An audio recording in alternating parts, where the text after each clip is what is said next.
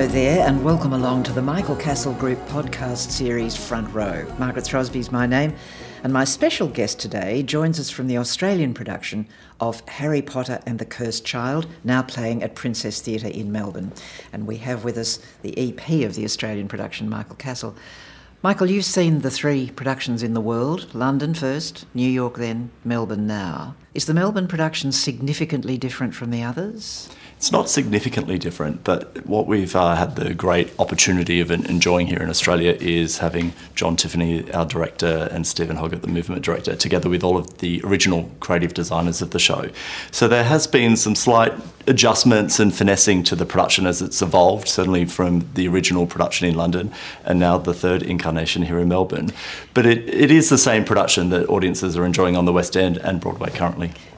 How did you manage to capture it for Melbourne? Oh, look, I went and saw the production not long after it opened on the West End. I went over in November of 2016, went as a fan to go and see it. I'd read all of the amazing reviews and saw the piece, fell in love with it, couldn't believe the way that this world was created on stage, mesmerised by the new story, the eighth story in the Potter series. And so 2 days later, I fronted up to Sonia Friedman's office and said, Sonia, I think you should bring this production to Australia. Sonia said, Michael, we've only just opened it in London. She said, Australia's a way away. So I came back home and a couple of months later got a call from Sonia and her team and said, look, we're actually starting to think about it. There's a lot of interest down in Australia. And soon found myself on a plane back to London to have a chat about making plans to bring the show down under. What are the challenges of this sort of thing? Because we're on the other side of the world from New York and London. You've cast an Australian cast here. Are there difficulties when you're anticipating doing something like this? Yeah, I think the main thing, sort of our biggest challenge to begin with, is just the logistical complexities of availability of creative team. You always want the imprimatur of the team that have originated the show to begin with, in this case in London, to be a part of that process. And so, the best part of the 18 months have been not only the physical requirements of getting a theatre ready and casting the show, but making sure we've got all of the input and oversight of John Tiffany as a director or Christine Jones as a designer to really make sure that this is the same experience that they would deliver to audiences in their hometowns of London or New York. How do you rate the Australian cast? I think they're phenomenal. I really think they're an extraordinary comparisons are odious, aren't they? Yeah, they are. But, they're an extraordinary group of actors. And we auditioned the show December of 17 and January of 18. So we've been living with this company, this group of actors, for a long time. But to see them give life to their characters throughout the rehearsal period and to see those characters evolve and grow, and also, as the team have said, to put their own interpretation on these beloved characters that audiences who are now coming to the Princess Theatre have grown up with, have imagined, really has been wonderful to see. And I think Australian audiences are going to fall in love with these characters all over again, thanks to the great talents of this cast. Well, having seen the show, I can only agree with you there. What sort of changes did you have to make to the Princess Theatre? Because it's a lovely old theatre, but you did it was significantly changed. It was substantial. The team first came over just about 18 months ago, in February of 17, to come and look at theatres both in Sydney and Melbourne, because at that time it had not been determined if there was a venue suitable for the show. And certainly the team had very specific ideas about what that environment of Harry Potter and the Cursed Child should be. But it quickly became apparent that the only theatre suitable for the show was the Princess. And that's really because of the intimacy that theatre provides. This is a play, it's a lot of spoken dialogue. And what was really important to the team was that every audience member, be in the front of the stalls to the back of the grand circle, felt connected with the drama on stage. So once that decision was made, then it was really handed over to Christine Jones, the scenic designer, and her associate Brett Benarkis, to go and imagine what does the Wizarding World feel like in the Princess Theatre. And so the plans started to take shape, and we basically shut down the theatre for a good 6 months last year for all of this refurbishment work to take place. There's bespoke carpet, we've painted the entire inside of the theatre a beautiful raven's plume colour, which again is sort of just evokes a much more intimate, otherworldly feel in that environment. New lighting installations, and a couple of surprises as well for our audiences. One thing I did notice was that the actors are not noticeably mic'd.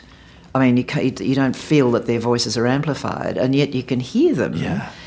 Is it true there are lots and lots of speakers in different parts of the theatre? That's right, and I think this is a great credit to Gareth Fry, who's our sound designer. The way that you can sit in the back of the grand circle and still feel that the actor is speaking to you one-on-one. It doesn't feel amplified, but he has installed a lot of speakers in that theatre to kind of achieve that effect, as well as a lot of the other special effects in the sound design. So, Michael, what was it like? What is it like working with people you could describe as the best of the best in the business, and that's Sonia and Colin? Are there commonalities between people who succeed at being producers? Are there things that the best in the world sort of share in common? I think there are, and I think number one is that attention to detail, and it's the commitment to quality. And certainly that's what Sonia and Colin both bring to this production. They want to ensure that everything that is involved in this production, both on stage and off, is the very, very best. I also think it's the commitment to the people that deliver the show, to make sure that their creative team, their cast, their crew are well supported, because I think from that support, we are able to deliver a really wonderful show on that stage.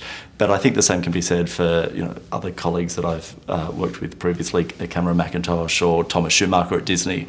It's making sure that there are no compromises to telling that story on that stage. There are no compromises, and I reckon you'd have to have sort of personal qualities of patience. You'd have to be... I think patience and a bit of gumption just to keep going. And risk-taking? Yeah, I think do you see yourself as a risk-taker? I mean, I think to look at what Sonia and Colin have achieved with Harry Potter and the Cursed Child, tremendous risk, given it's the biggest story franchise in the world right now that generations have embraced, and to go and take the risk of taking a story that everybody is so familiar with and to not just replicate an existing book or an existing film on stage, but to tell an entirely new story, I think that takes a great deal of risk, and a great deal of risk to go and find hopefully the perfect creative team to create that vision. But I think it's great tenacity, great commitment, and a great creative vision for what you want to deliver to audiences. Because if it doesn't work, then that can be an epic fail, can't it? Absolutely. Which I think would be terrifying. Absolutely. And I think that nervousness, throughout that development process, and certainly leading up to, welcoming audiences into your theatre, I couldn't imagine what that would be like. But thanks to them, they committed to that and surpassed everybody's expectations. You don't work just in Australia, do you? You're working internationally now. Yeah, we're starting to cook up some projects internationally. We currently have The Lion King on its first international tour, which is tremendously exciting. It's currently opened in Manila last year. We've been to Singapore, Korea, and later this year we go to Bangkok, Taipei and Hong Kong before heading down to South America and the Middle East and to Europe. How do you overcome language differences for those sorts of things? Well, some of those markets can be challenging because obviously you're dealing, in markets where, the language other than English is the first language.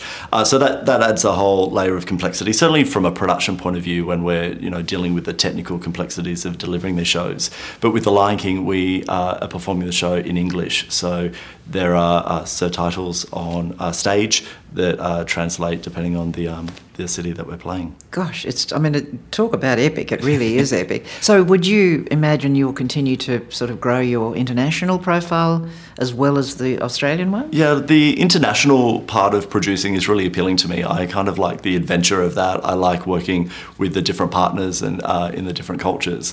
And I love the idea that Australia is our base and we're able to bring and be a part of the very best theatre shows here in Australia. But then to go and take some of those shows and tour them internationally, I think it's a great opportunity for us as a business, us as producers. And we know that we've got some of the very best creative talent and performing talent in the world. And I think it's only appropriate that they should go and share their talents with audiences around the world. Well, you've got a fantastic production. I know a lot of people who are listening or watching this conversation will be saying, is it going anywhere else in Australia? Will it travel or not? No, it's the big question that everybody asks, because certainly with all of the big musicals, and certainly the big musicals that we've brought to Australia, they do travel. But because of the commitment to the theatre and that environment that this team have created, the Princess Theatre is our permanent home, and we'll be at the Princess Theatre for as long as Australian audiences, and indeed audiences from around the world, wish to travel to Melbourne to see Harry Potter and the Cursed Child. Might be there for a long time. I hope so. Lovely to talk to you. Thanks so much, Margaret.